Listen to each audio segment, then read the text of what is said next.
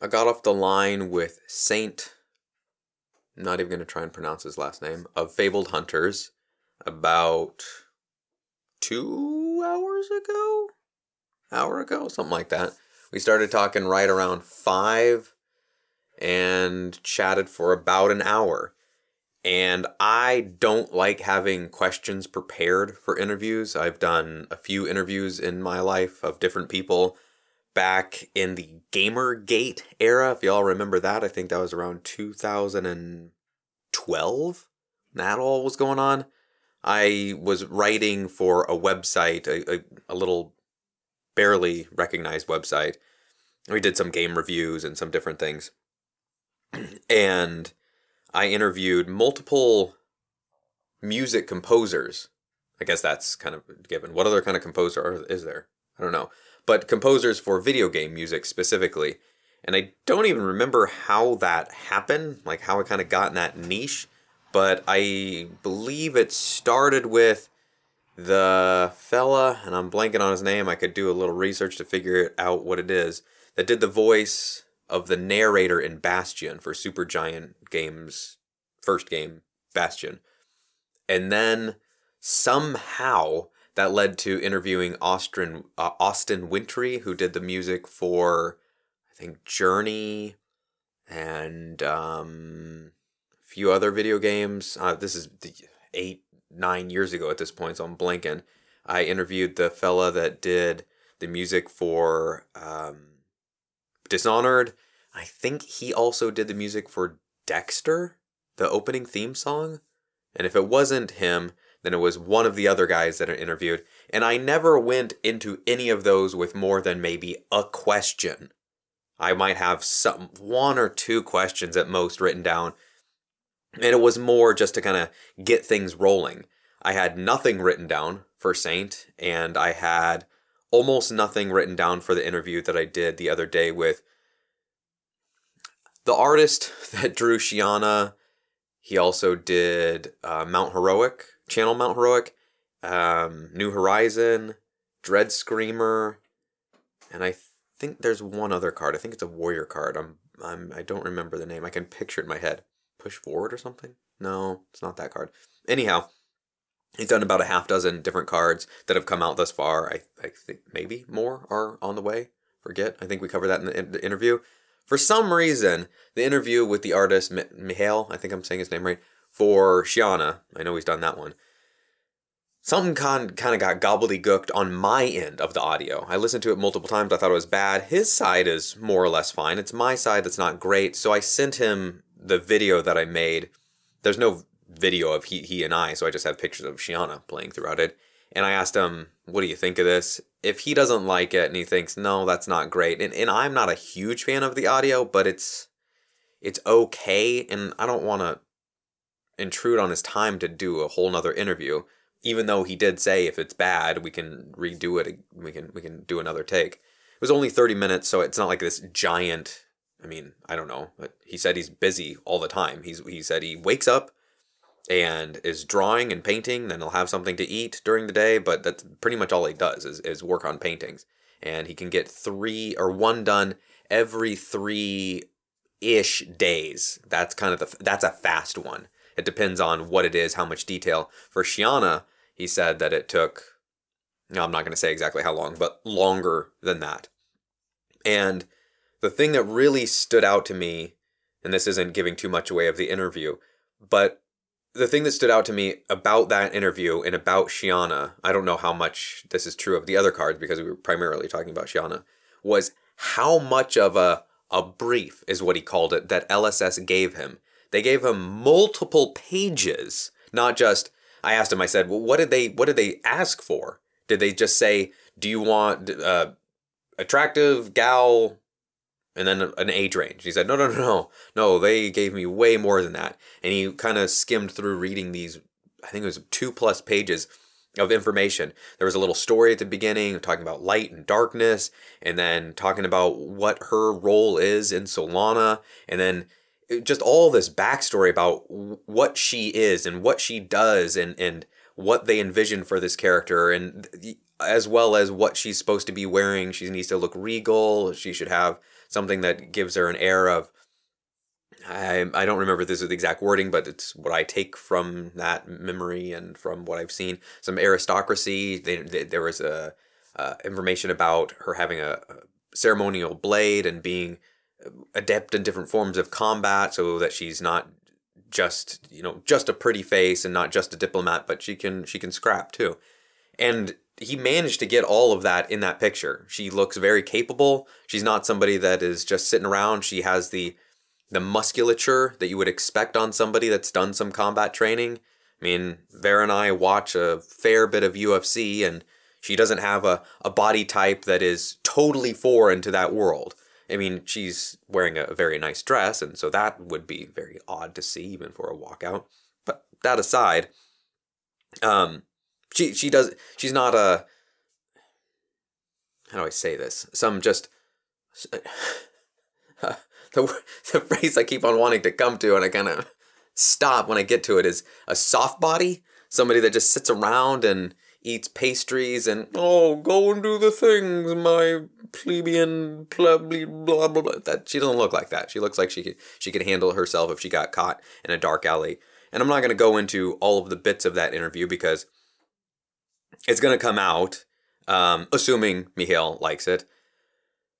But the thing that really stood out to me about Saint in our interview, without giving too much of it away, is how just time after time, the people in this community are genuinely good people.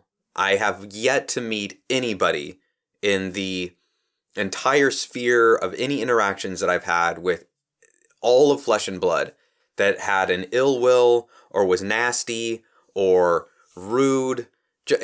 I mean, they've been some of the kindest people, nicest people, and you might be wondering, compared to what? Well, it's not really compared to anything.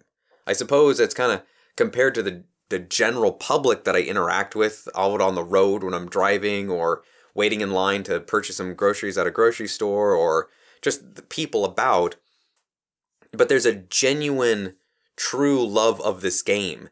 And it really reminds me, and this is something that I want to talk about more in depth with Vera in one of our podcasts, but it reminds me of what angle do I come at this from? Because what it reminds me of is jujitsu in a way. And I think the reason that it reminds me of jujitsu is because when you go to jujitsu, if you've ever done it, if you haven't, doesn't really matter. What I'm going to tell you is true of my experience.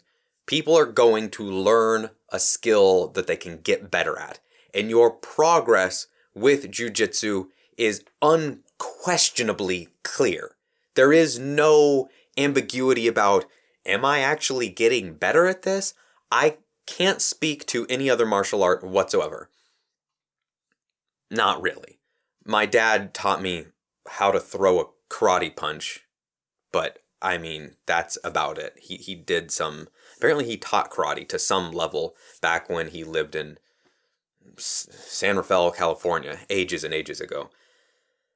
But I didn't go anywhere with karate. When you go to jiu-jitsu, there is no question about whether you're getting better or not. You know for an undeniable fact that you are better this week than you were last week, or this month than you were the month before. When I first went to train jiu-jitsu, I was demolished by everyone. It didn't matter who they were. It didn't matter how big they were. I was getting tapped out by girls that were 20 pounds lighter than me. They'd crawl onto my back and choke me out, and I couldn't do anything about it. I mean, I was probably stronger than them, but strength only gets you so far. And this was either a brown belt or a black belt that I'm talking about. So I had no chance against her. I mean, truly none. I was stronger than her, but she knew how to slip past those strengths, get her hooks in around my, if you watch jiu-jitsu, if you've practiced any grappling, you'll know what I'm talking about. Get her hooks in, get a seatbelt locked in, get me in a rear naked choke, and all I could do was either pass out or go, tap, you got me. And I knew enough to know I can't get out of this. That happened week after week. And you'd drill, you'd learn some new things. And then as time went on, as Vera and I started going to Summit BJJ in Seattle and went from complete novices to having white belts and getting a first stripe on our white belt. And then other new bloods would come in, people that had just walked in off the street. Oh yeah, I heard about this. I wanted to give it a shot. And we would destroy them. And it wasn't even close. And I'm not saying we would hurt them. That's the nice thing about grappling is that you'd get some bruises, but it's not a striking sport. So the damage is usually maybe, the worst I ever got hurt with jiu-jitsu was some hard bruises because of squeezing and trying to get out of something, or in the rare cases where something would slip. You've got these two limbs that are next to each other and an elbow slips out and you're cracked in the jaw or something, but you've got a mouth guard and it's just a sudden little minor thing. That happened, I don't know, once a month kind of thing is very rare. I mention all of this about jiu-jitsu because Flesh and Blood reminds me of jiu-jitsu and how driving home from an armory, Vera and I were talking about the different things that we could have done. How do we beat that Kano, that Briar? What are we supposed to do against that? And we're talking about the pitching. Should we pitch these things? Should we defend that? Should we have used a defense reaction in this instance? And those are all choices that we had that we can reflect on, and we could go, well, this is something that we could do next time. If I'm facing down a Briar and they've got a ball lightning followed by another ball lightning, should I defend? And I've got one card in hand and it's two reds. It's two red ball lightnings, which I believe is 3 and 3. I think they're 3. The blue ball lightnings come in for 1. Okay, so it's 1, 2, and 3. It's not 2, 3, 4. Yeah, I guess a red ball lightning at 4 would be just stupid. That'd be nuts. 1 and 1, 2 and 2. Wait, 2 and 1 and 3 and 1. Yeah, they all threaten that additional 1, right? Yeah. So that base damage, the physical damage, with the other threatened, is 1, 2, or 3. Do you defend the first one? Do you use your armor? When do you use your armor? These are all things that you can reflect on. Whereas in other games that I've played, there isn't nearly as much reflection. There are maybe a couple of turns where you think, yeah, maybe I should have played this. Maybe I should have wiped the board at this point a turn sooner as opposed to that turn. Maybe I shouldn't have put that to the bottom when I scried. I guess I've kind of given away the game. The jig's up. Maybe I should have left that on top because then I would have drawn it. But it's nowhere near the number of decisions and thinking involved with that game as there is with Flesh and Blood. And I think that's what's so rewarding about Flesh and Blood is when you get that and you start to see the patterns for your particular hero or your particular build. And you can change a lot with a couple of cards. For example, one card made all the difference between winning or losing. You trying to come over here? No. Oh. Between an old, and admittedly it was just a casual match. It was an Oldham match that I was playing. What are you looking for? I'm looking for Tales of Aria. What do you mean? The box of it? The card. Isn't that 2-row? Yeah. Where did it go? Where's our Tales of Aria? Folks, what did we do with it? Did you throw it away? I threw it away. No, it's right there. Vomit. Oh.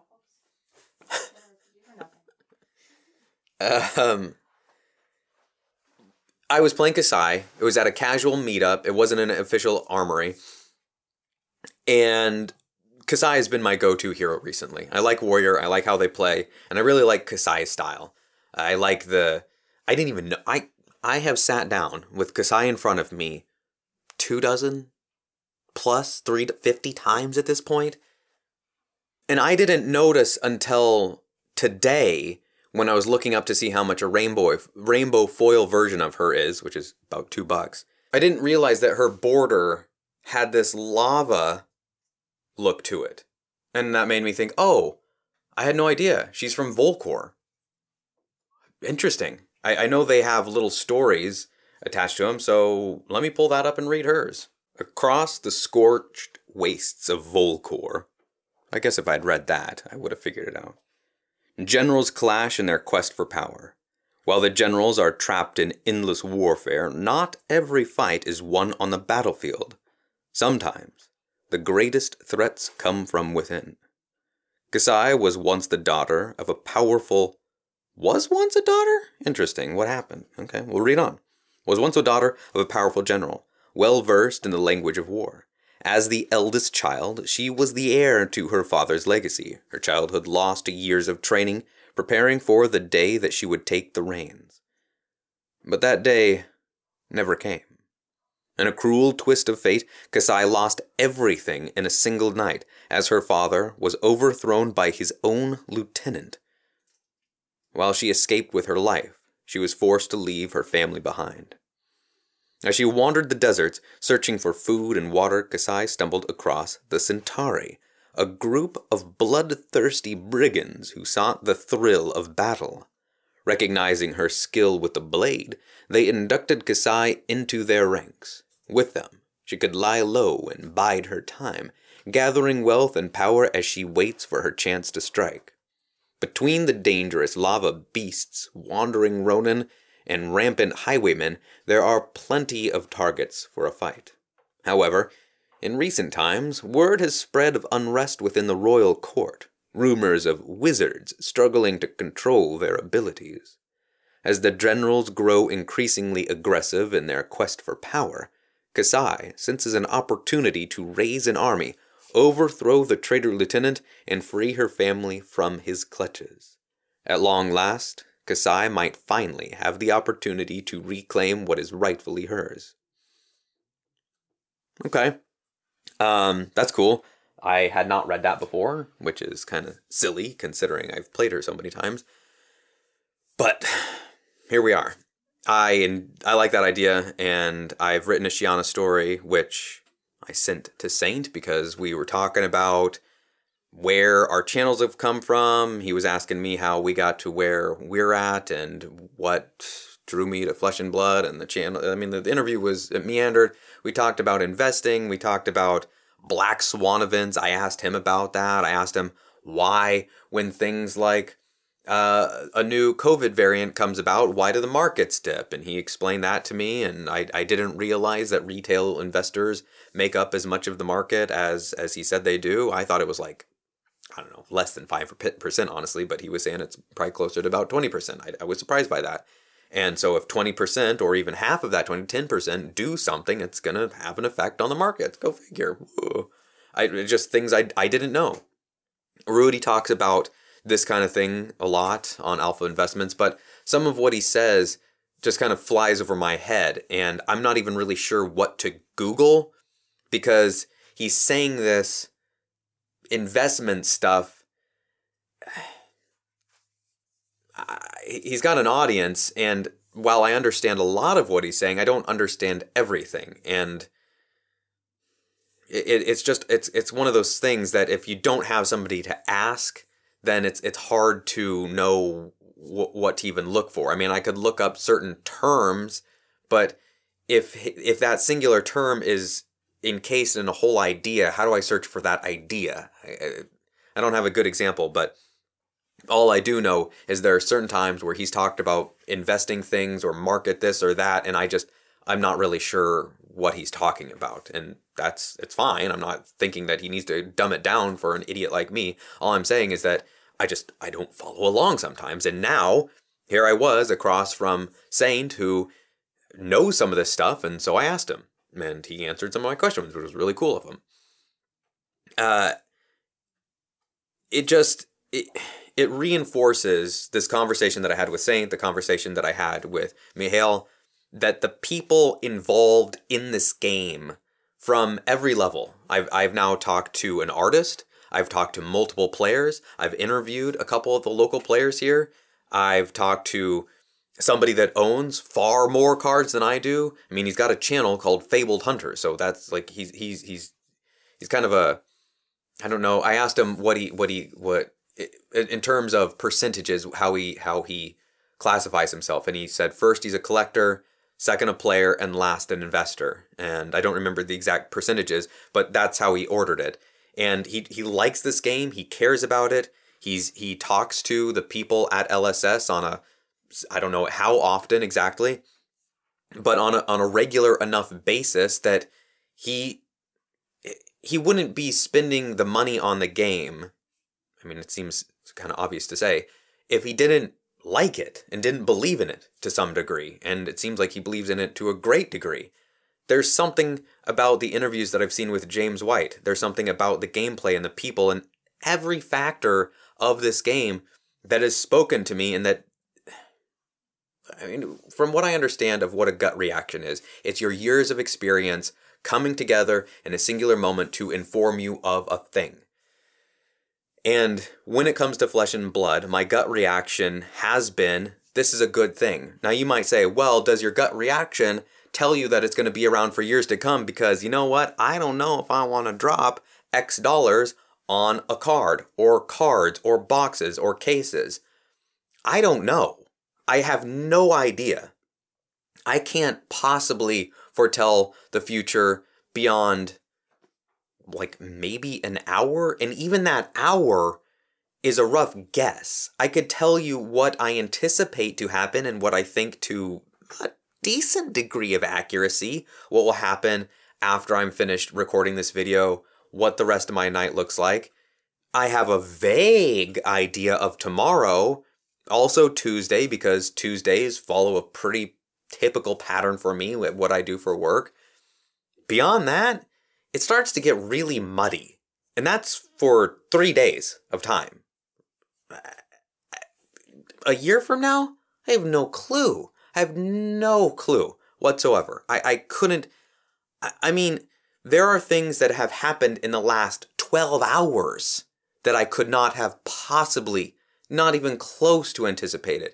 And you might say, well, yeah, of course, that happens every day. Did you know that you were going to eat XYZ or that your coffee was going to be this temperature? That's not what I'm talking about. I'm talking about finishing Desert Stars, being done with that. I brush my hands like I'm not going to be touching it ever again. That's not true because I still have to record another 16, 17 chapters. I think chapter 79, just came out. But I still have to record all of those chapters. I still have to edit all of that recording. And then I still have to make videos out of all of that. So I'm still going to be doing something with Desert Stars for probably about a month from now. Maybe a little bit longer. But that's all behind the scenes that the fans of this channel will never have any view of. Unless I make some sort of behind the scenes video. But then that's a whole nother endeavor that I've got to do. So that will just happen on its own as far as you're concerned. Videos will come out on Mondays and Thursdays as they have for the past 8-9 months, longer. I just looked today to see when that very first Desert Stars video came out, and it came out, I think it was January 7th of this year. So it will have been a year, aside from that, what was it, July or August that we took off for a little break there. I still haven't heard from Mad Cow, folks. I hope the guy's okay. I have no idea. It's been 4 months at this point since I've heard a peep from him. So, yeah, I really hope he's safe and sound and just has just kind of decided to not use the internet or something. I have no idea. But the way I calculated it, the final chapter of Desert Stars will come out on February 7th, I believe it is. I think it's the first Monday of February. Well, that gives me all of the rest of December, all of January, 2+ months to work on the next thing that's coming out. I've already started writing a singular... I've written 2 stories actually now for Flesh and Blood. One is going to remain behind the scenes for a little while at least. We're going to see what happens with that one. And I'm writing one that's inspired by the Meeps. The Meeps are... Well, it's this thing. I described it to Saint because I was telling him a little bit about the story. I described it as a lynx with the ears, kind of those tufts ears, the long, pointed, tuffy ears. A monkey and a squirrel. Seems accurate-ish to me. And they're described as these kind of mischievous little furry, fuzzy, silly characters that go around and they hang around the Everfest and they like to swipe sparkly things, jewels, potions, baubles, scarves, anything that they can get their greedy little paws on. I don't know what they do with that stuff. That's still probably not something that I'll explore in the story because whatever. There's certain things that are sort of better left to mystery. They probably just collect it and they don't do anything with it. They probably just hoard it and I don't know. It's like, what does a dragon do with his gold? Well, he doesn't do anything with it. He just gets it and sits on it. Yeah, but what does he do with it? I just told you, he doesn't do anything with it. He just sits on it. Like, that is what he does. So I imagine the meeps are fairly similar. Maybe they go and give it to dragons for all I know. I don't mean, you don't see dragons flying around. Like, when exactly do the dragons get the gold? And how do they bring it back to their lairs? Meeps? Huh? Maybe? I don't know. But the story I'm writing, it'll probably be 1,000, under 2,000 words, 1,500, somewhere in that range, is about the Meeps and a girl that has something to do with them and her dad and her mom, and they're all part of the Everfest, and it's part of this large community because thanks to reading that lore book, it's a carnival. It's a traveling band of people, and they've got maintenance folks and seamstresses and all the various performers and acrobats and jugglers and fire breathers and oracles and sages and potion makers and it's like a giant Renaissance fair, but the real thing and not just a bunch of silly people pretending and speaking in old-timey English, which, if you're into that, that's cool. I was into it when I was younger. I got a rabbit whistle. I had a little rabbit like pan flute made of clay, and it was like hunched, and you had a hole, 4 different size holes, and he basically French kissed this clay rabbit to make music from it, it was either mouth to mouth or mouth to butt. I can't remember which it was. It was either the tail and then the music came out of its face, or it was the face and the music came out of its back end. Anyways, I didn't think anything of it at the time, but now that I am 20 odd years later, I find that very strange. I would wear it around my neck on this leather strap and pretend to know what I was doing, and definitely not. I had this little paper notebook that came along with it that told you how to play like Twinkle Twinkle Little Star and Mary Had a Little Lamb, and I think I tried to follow along with that twice ever, and then I was like, I'll just pretend like I do with the harmonica. Very, very much like I do with the harmonica. I don't know what I'm doing. I just fart around with it. What the heck does that have to do with Flesh and Blood? Well, the Everfest Carnival is coming. It's coming. The carnival is coming. It's neat. It's neat to be part of this new era of Flesh and Blood. Vera and I were not playing. We didn't even really know of it as a thing when Crucible of War came out. So there's all this unknown surrounding Everfest. What heroes will be in it? Will there be heroes? Will they do as they did with Crucible of War and make only young heroes that are Blitz friendly only? Or will they do adult-only heroes? Will they do adult versions of all the ones that they did in Crucible of War? I don't think so. I've never been in the game of predictions because they can be fun. You can say, I predict that we'll see this. I guess I'm not going to sit here and make a whole bunch of predictions, but I will make a guess, I suppose. It's not really a prediction because I don't have a whole lot of information or experience with the game to base anything that I know of Flesh and Blood. Gee whiz, that sentence was going downhill fast.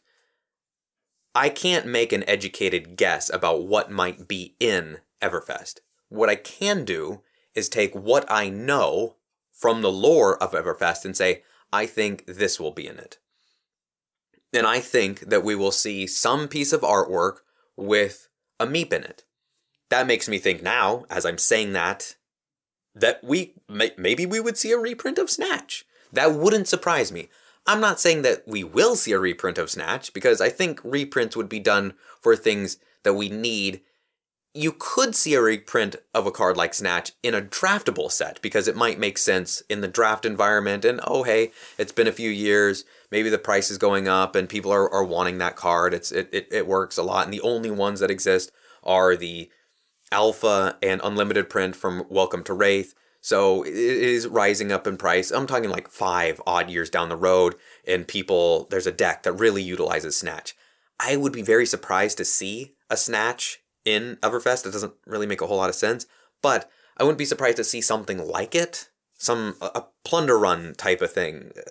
I don't know exactly how it would work. I have no idea. But I am envisioning a meep that steals something. Maybe we'll see silver or gold. Some way to generate those things. Kasai generates copper if she swings twice, and you get a copper per hit. Maybe we'll have a hero that, if you do, maybe it'll be a new guardian, maybe a young guardian. Bravo's got a couple friends that followed him on his journey, or he followed them on the journey, I suppose, is more accurate. Maybe we'll have one of them, and if they do an attack that's, maybe it'd be like kind of like a crush effect. If 5 or more damage is dealt anytime within, I don't know exactly the wording, but if you did 5 or more damage in a turn, in a single hit, you'd get a gold or a silver, and then, now we can play cash in a similar way that Kasai plays cash in for this new Guardian. I don't know. That'd be interesting. Just throwing stuff out there. It was fun talking to both Mihail and learning about the lore and how much care went into the creation of Shiyana. I mean, that's one card. And yeah, she was a large card to that set. She was a large draw to that set. She was a legendary card. Is a legendary card. So I don't know if the same amount of information goes into all of the cards. I would imagine probably not. Probably not for, like, I don't know. I'm looking at a card like Sharpened Steel. I don't think that there would be as much information and backstory and lore about Sharpened Steel as there is for a hero card. It's not quite the same. But I don't know. Maybe there is. Maybe they put that amount. Maybe LSS puts a page plus about every single thing that they send out to artists. I'm not sure. The one last thing that I'll mention of the Mihail interview that really stood out to me was how he said that they were very serious from the very first contact. Their contact with him was professional and serious, and he could pick up, and he's been part of projects where that wasn't the case, which it made it stand out that these people were they were the real deal. That seems to be a common theme with what I hear from people that have interacted with LSS. It seems to be the case that I've picked up on when I watch interviews with James White, and all of those things point to this being a really cool thing to be part of. And I know we didn't get in on the ground floor, but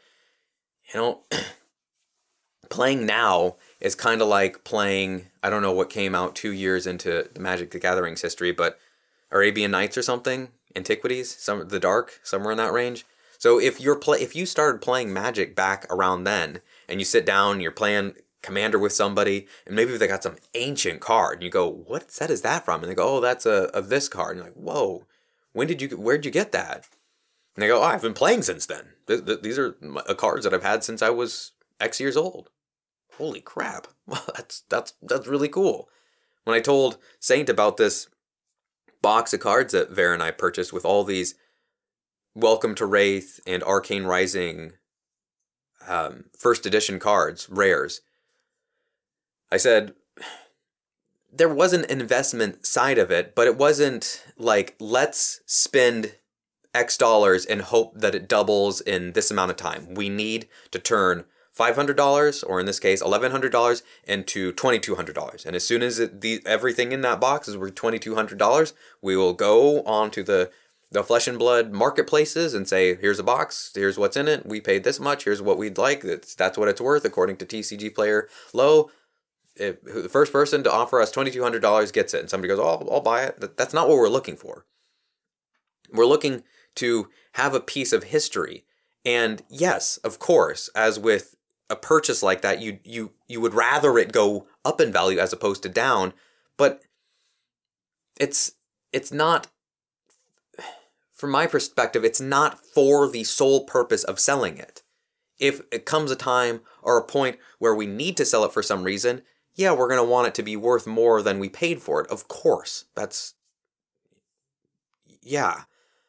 But, I don't know, it's holding two opposing ideas in your mind at once, and humans are really good at that. I enjoy this game. I enjoy where things are going. The out-of-print woes that people have been experiencing on certain places, certain I don't even want to call it a community because it's not like a community. It's just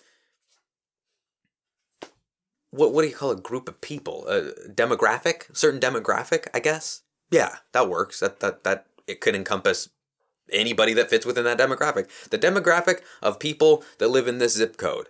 Okay, the demographic of Arizonans, that demographic. So there is a demographic of people that think that those three sets, Crucible War, Arcane Rising, and Welcome to Wrath, which is amusing to me that it went backwards. Crucible War was the most recent of those, and then went. I wonder what the thinking was there. It's curious. I'm not upset. It doesn't bother me in the least. I've seen people saying, "Oh, that's the set that I got into the game with. Welcome to Wraith. It's the first one I played." And the heroes now are so much more complicated. You've got talents, you've got light and shadow, and what in the heck even are those things?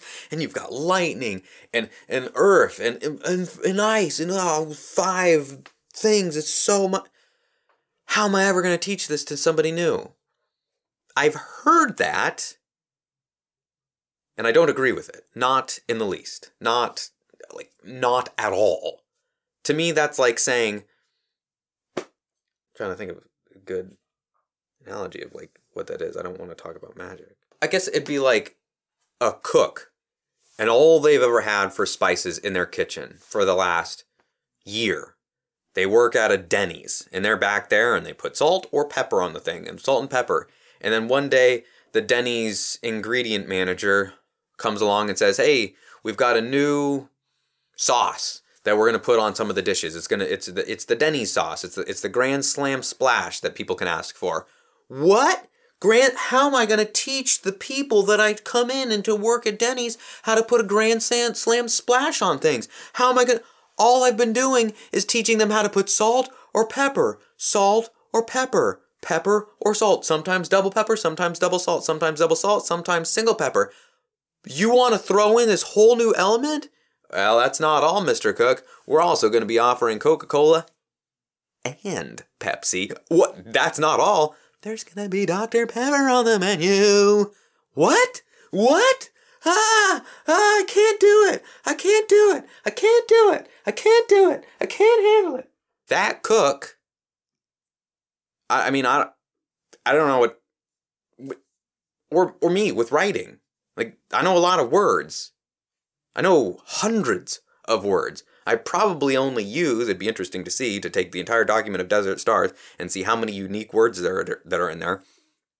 But if somebody comes along and teaches me a new word and I go, boy, I sure like that word, I'm going to start using it. I'm not going to be confused by how to use it and when to use it. I'm going to incorporate it.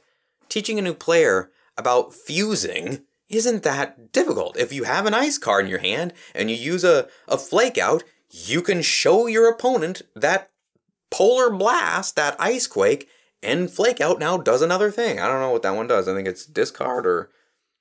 Yeah, what's that one do? Gains dominate. There you go. Oh, what's dominate? Oh, that's already in the game. That's been in the game.